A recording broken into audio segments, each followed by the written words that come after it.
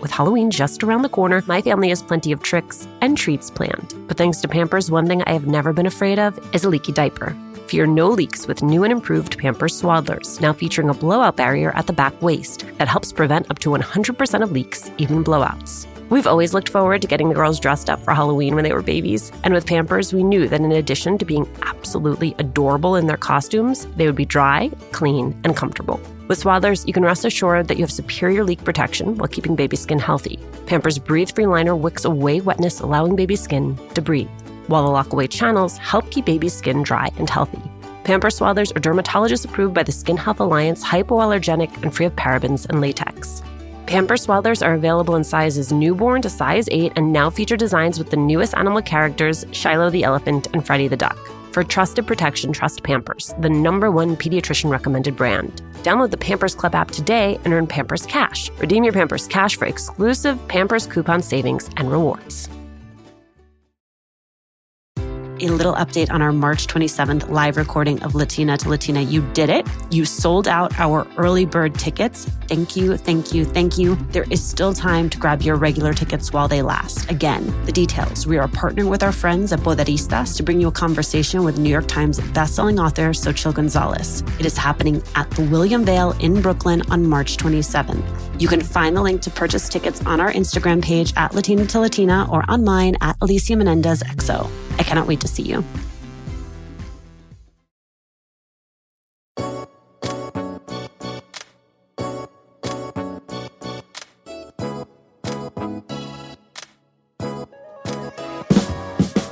Chef Claudia Sandoval was making ends meet as a solo mom when a friend suggested she audition for a new reality show, Master Chef. Claudia went for it, even in the face of criticism from those she loves most, and she won. But that is not even the most interesting part of her story. What is really fascinating is what happened after. She started a catering business and culinary consultancy. She worked as a judge on Telemundo's Master Chef Latino and started to make plans to open a brick-and-mortar eatery. Then the pandemic hit, and Claudia's big dream went from just within reach to impossible. Claudia opens up about the toll that took on her mental health, the opportunity to prove her proof of concept, and the meaning behind her new Discovery Plus show, Taste of the Border.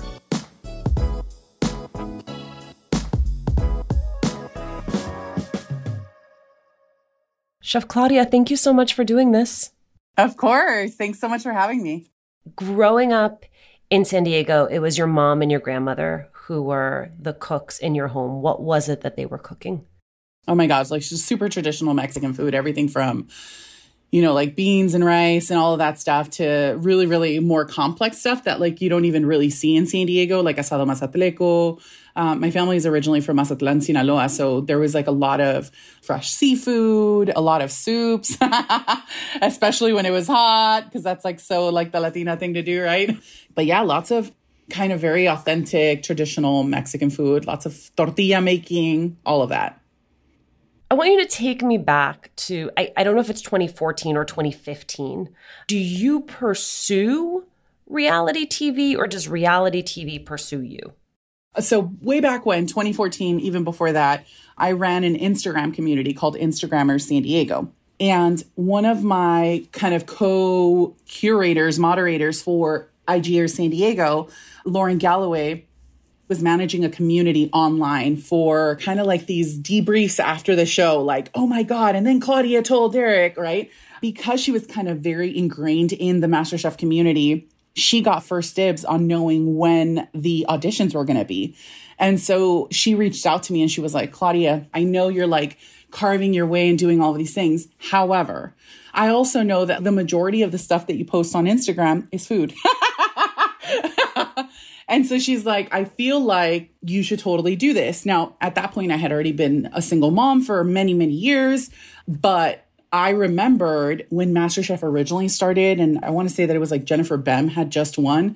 And I remember my ex-husband back then going, oh, you could totally cook all of that. Like, like even he was like, you should go on this show. So when she brought it up, I kind of laughed and I was like, oh my gosh, that's so funny that you say that. You're not the first person to tell me that I should go on this show. So it really wasn't like they looked for me or like I was looking to be on a reality show. I think it was just like, I love to cook. Maybe I should try and do this and see if, it's an opportunity to change my life. And it was. Needless to say. Yeah, I mean, no, it's been completely, I can't believe sometimes that this is my life. So it's very exciting.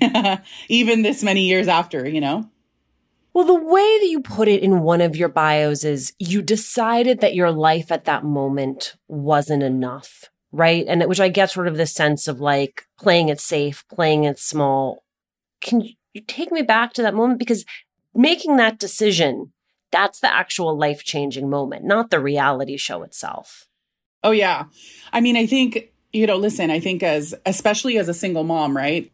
Not to mention that I left my marriage with nothing, literally nothing. Everything that was in my apartment up to that point had been donated to us. I had moved from a county government job to kind of establishing my own space in this advertising agency and created a position even. I created an experiential event marketing manager position so that I could transition from where I started to where I was. But even then, with the cost of living in San Diego, I was living paycheck to paycheck and sometimes not even paycheck to paycheck, right? I was still like negative $34 because something like was just over, right? I remember back then I had a blog called The Adventures of a Single Latina Mama, which is for sure still up. And I remember writing a blog about how one day my daughter asked me for pizza and I like literally only had like $4 in my pocket.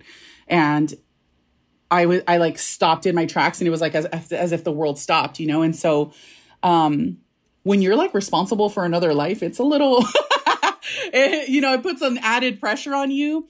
You think to yourself, there's no way that I can be irresponsible and go out on a limb and try to do this thing that has the potential of making me lose my job.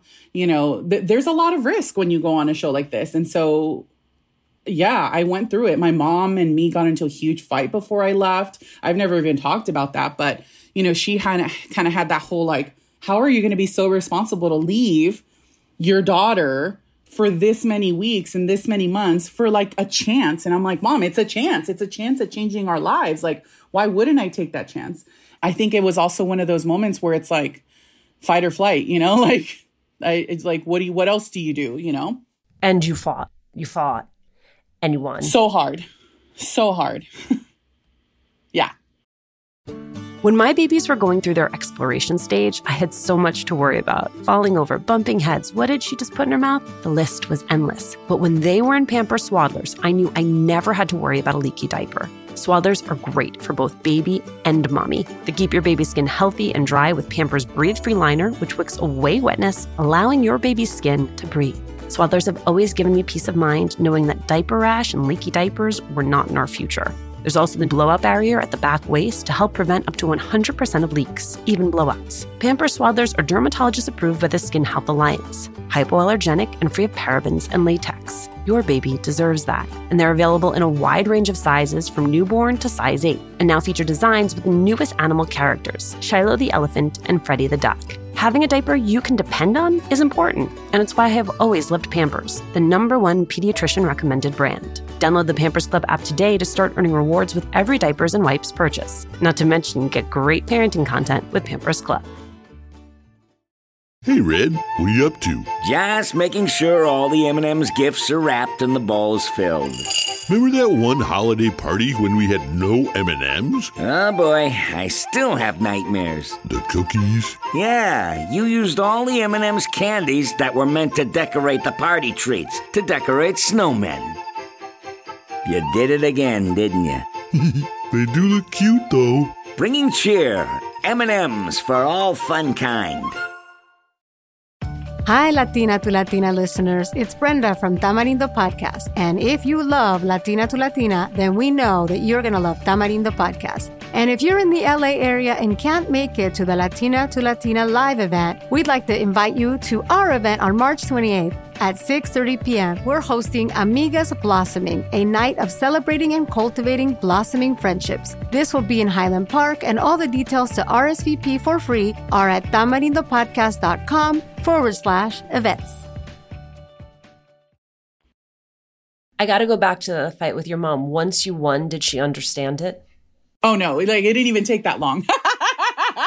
No, because I would call, like you get a 10-minute phone call once a week. So I ended up like calling my mom at some point and being like, hey, I've gotten further. And she's like, oh my gosh, this is crazy. It's funny because close to the end, actually, when we were in the top 3, I called my mom and was like, or she called me, excuse me. And I was like, listen, I'm going to sabotage. Like, I'm going to get myself out of this competition. And she was like, whoa, what the hell?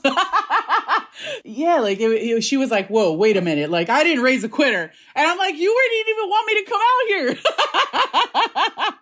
here. But I think it also taught my mom something really important, even about herself, because now, like, we've even had the conversation. She's like, you know what this all taught me, she said the other day, was like something along the lines of like, why didn't I ever go on that show? Like, why? Like, I'm the one that taught you how to cook. And I'm like, agreed. I think there's a tendency to think that you have success and then everything is just up from there, just like ascendancy nonstop. And I think one of the things you learn if you're lucky in your 30s and your 40s is that it is much bumpier than all that. Oh, yeah. And I think for you in particular, the fact that it's like you have this big splashy win, you parlay it into your catering and consulting business, you're doing all of these major brand partnerships, and then you make the decision that you want to open a brick and mortar bakery and you kickstart, you raise money, and boom, the pandemic comes in. Yeah. Take me back to that time. Yeah. I think like for many years, a lot of people don't know this, right? But, your contract with the production company for a show like MasterChef ties you with them for a minimum of 3 years. And so I think my thought process was like, I don't want to do anything if it continues to be tied to somebody else. I want it to be my own. I don't care if it's small. I just want it to be mine. I don't want to have investors. I don't want to have other people who are going to try to make me serve guacamole and chips and salsa. I want to be able to serve food the way my family would serve it in Mazatlan, Sinaloa, And so the original plan was to open up a restaurant. And there's a great organization called the Women's Business Center in National City, California. I grew up in National City. So I spoke to my friend, the mayor, whose sister I was like in the ASB with. So just so you know, it wasn't like now I'm schmoozing with mayors. No, it's like we literally all kind of grew up together. So anyway, so she was like, you've got to go work with them. So worked with them. They helped me create the business plan, create like projections and financials, and like I went through like what any small business owner would do, right? And then I thought I was going to have more work, or I thought, better yet, that MasterChef Latinos was going to be renewed, and then it wasn't. And that was like a huge heartbreak for me because we were doing so well and ratings were great. And so I just didn't understand it. And so it was that blow, right? And so then I didn't tell anybody that because I wasn't allowed to. So then I was like, well, what do I do? And I sat with my best friends, Mikey and Michelle, sat down with them and was like, what am I going to do with my life? And they were like, you've got to keep going forward with this plan. Like, why don't we just start like a Kickstarter? So then the next meeting I had with the Women's Business Center, I told them that I wanted to do this. And they were like, that's a good idea. But like, it would be a better idea if you got a loan, like a loan from a friend or a mom. And I was like, my parents aren't like they don't have money to like, let me borrow $100,000. Like, that's not the kind of family I grew up with. And so they were like, okay, well, fine. That's fine if you go forward with this Kickstarter, but we want to talk to you about your business. And so then they were like, we've noticed that there's been like, I don't know, something like 30% increase in the amount of restaurants that had just opened in San Diego. I was like, shoot. And so they were like, let's talk about that backup idea you had. And I was like, okay, let's talk about it. So Cochi Dorado, there is no upscale kind of, if you look around all of the United States, right, we have all these upscale French patisserie, right? And I'm like, why can't like Mexican bread have that moment? And yeah, we moved forward with Cochi Dorado and I had filled out all of the paperwork, done all of the work. We raised $59,000, something like that. I want to say it was like March 11th, roughly March 11th. I had reached out to my SBA person and I was like, hey, when are we going to sign docs so that we can start this? Because I got word that like they can start April 1. And then I reached back out and I was like, hey, March 12th. Actually, they just told me that they can start on March 20th. Like, can we do this? Like, let's go, And so no response. And I was like, what is going on? Of course, as you and I both know, already in those times, we were already starting to hear that cases were going up and cases were going up and cases were going up. And so we were all like a little weary. And I felt it. Like I felt it in my gut and I knew that something bad was going to happen. Like I knew it. Like I just knew it. And that's why I think I kept pressing and pressing and pressing. So then when the world shut down on the 17th, I want to say, I emailed her immediately and I was like, I haven't heard anything back from you. What's going on? She waited until like, I want to say like 2 or 3 days later, reached back out and was like, the SBA has decided not to issue any more loans to any new businesses because of the pandemic and because of the shutdown. There's no way that anybody's going to be able to work. There's no way that you're going to be able to sell. So why would we invest in new business? And I was like, what? Because mind you, at this point, I was just waiting for like the go, right? So on my end, I had already paid for architects. I had already paid the construction workers to come out and scope everything out. I had already like just so many things. Like I had already paid for first, last deposit on a location. I'm not joking. Like I want to say like maybe like 75% of the money that I had raised in the Kickstarter was gone. I was just broken. Like I was completely broken. I didn't know what to do. Like I felt like I had invested like 7 months of my life at that point, more than that probably, all for it to just be like right through my fingers, you know, just was such like a gut punch on top of knowing that I didn't have MasterChef Latinos to fall back on, you know. I went through a really, really tough depression and then I was being attacked by local media saying, well, where's the money? Where's the money for all of her Kickstarters? Not knowing, of course, that I had already emailed all of my Kickstarters and said, if you want a refund, I will gladly refund you. Only 3 people requested a refund because they were all like, no, this isn't your fault. This is crazy. All of us are affected right now, you know? The world is crazy. Hi, Latina to Latina listeners. It's Brenda from Tamarindo Podcast. And if you love Latina to Latina, then we know that you're going to love Tamarindo Podcast. And if you're in the LA area and can't make it to the Latina to Latina live event, we'd like to invite you to our event on March 28th at 6:30 p.m. We're hosting Amigas Blossoming, a night of celebrating and cultivating blossoming friendships. This will be in Highland Park, and all the details to RSVP for free are at tamarindopodcast.com/events. How did you pull yourself out of that period of depression? I didn't. Somebody else did, being honest. I didn't. I was in a really, really rough place. And I was just, yeah, I don't know. I was like non-functional, which is like, I mean, obviously a sign of depression, right? I was sleeping all the time, sleeping way too much, not calling people, not responding to texts, because obviously everybody was like, are you okay? And I understand that. I understand the wanting to like make sure that I'm okay, but I was so distraught and so heartbroken, and it was just not a good time. And Chef Maeve from Sugar and Scribe reached out and she was like, you are so much better than this, like get it together. And I was just like, I don't like, because a lot of people don't know this, right? But I had invested in like logos and like printed stickers and purchased bags, because that's all the stuff that you have to buy in advance because it takes months to make, right? So I was like, what am I going to do with all these boxes? What am I going to do with all these bags? Like, what am I going to do, Maeve? And she was like, just come have breakfast with me. And I was like, okay. We sat down and she's like, so I have an idea. And I was like, okay. She's like, how about you come and do a pop-up here?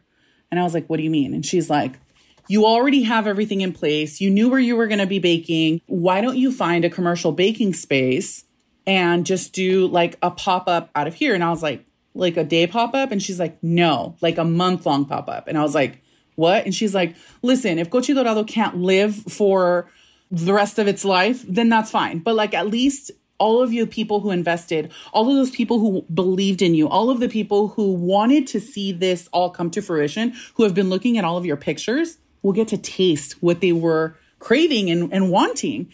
And I went home and was just like, and I'm not joking, within like 3 days, I was like, okay, I got it. I got the place. I got the thing. Like, let's do this. And she's like, are you serious? And I was like, yep. We sold out every single day. We would open at 8:00, and by noon, we were already sold out of everything. And when I say everything, I mean like over 2,500 pastries.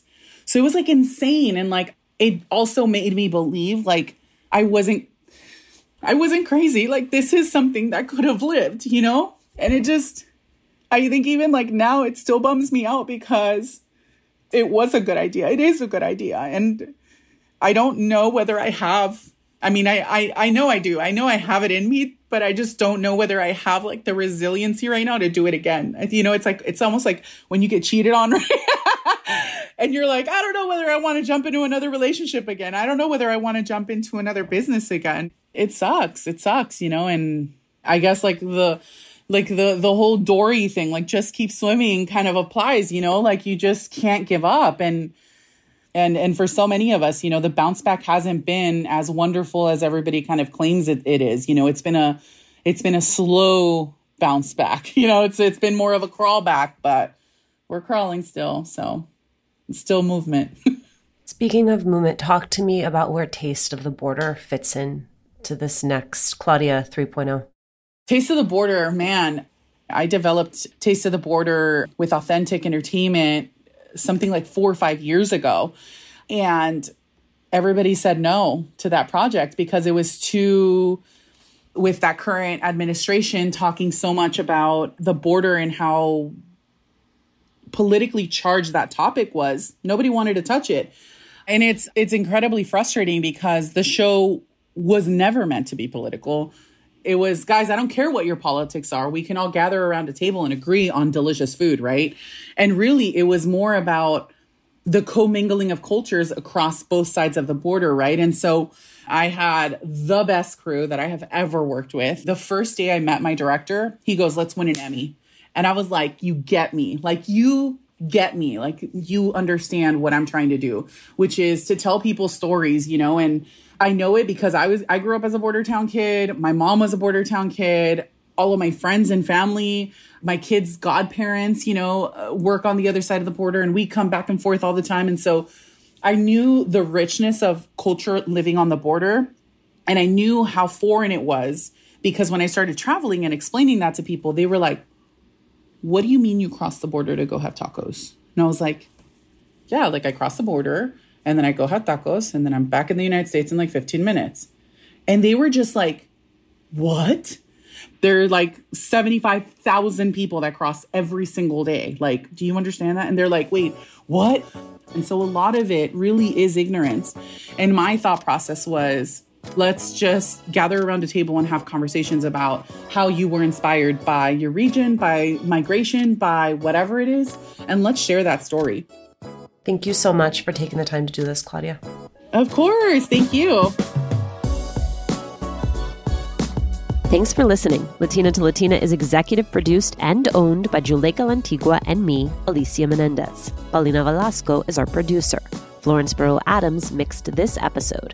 We love hearing from you. Email us at hola@latinatolatina.com, slide into our DMs on Instagram, or tweet us at Latina to Latina. Check out our merchandise at latinatolatina.com/shop. And remember to subscribe or follow us on Radio Public, Apple Podcasts, Google Podcasts, Good Pods, or wherever you're listening right now.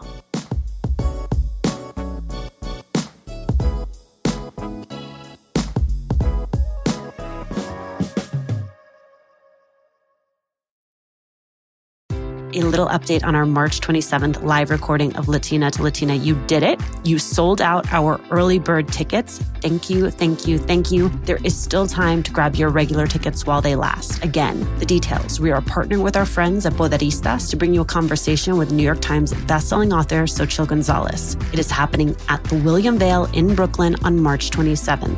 You can find the link to purchase tickets on our Instagram page at Latina to Latina or on mine at Alicia Menendez XO. I cannot wait to see you.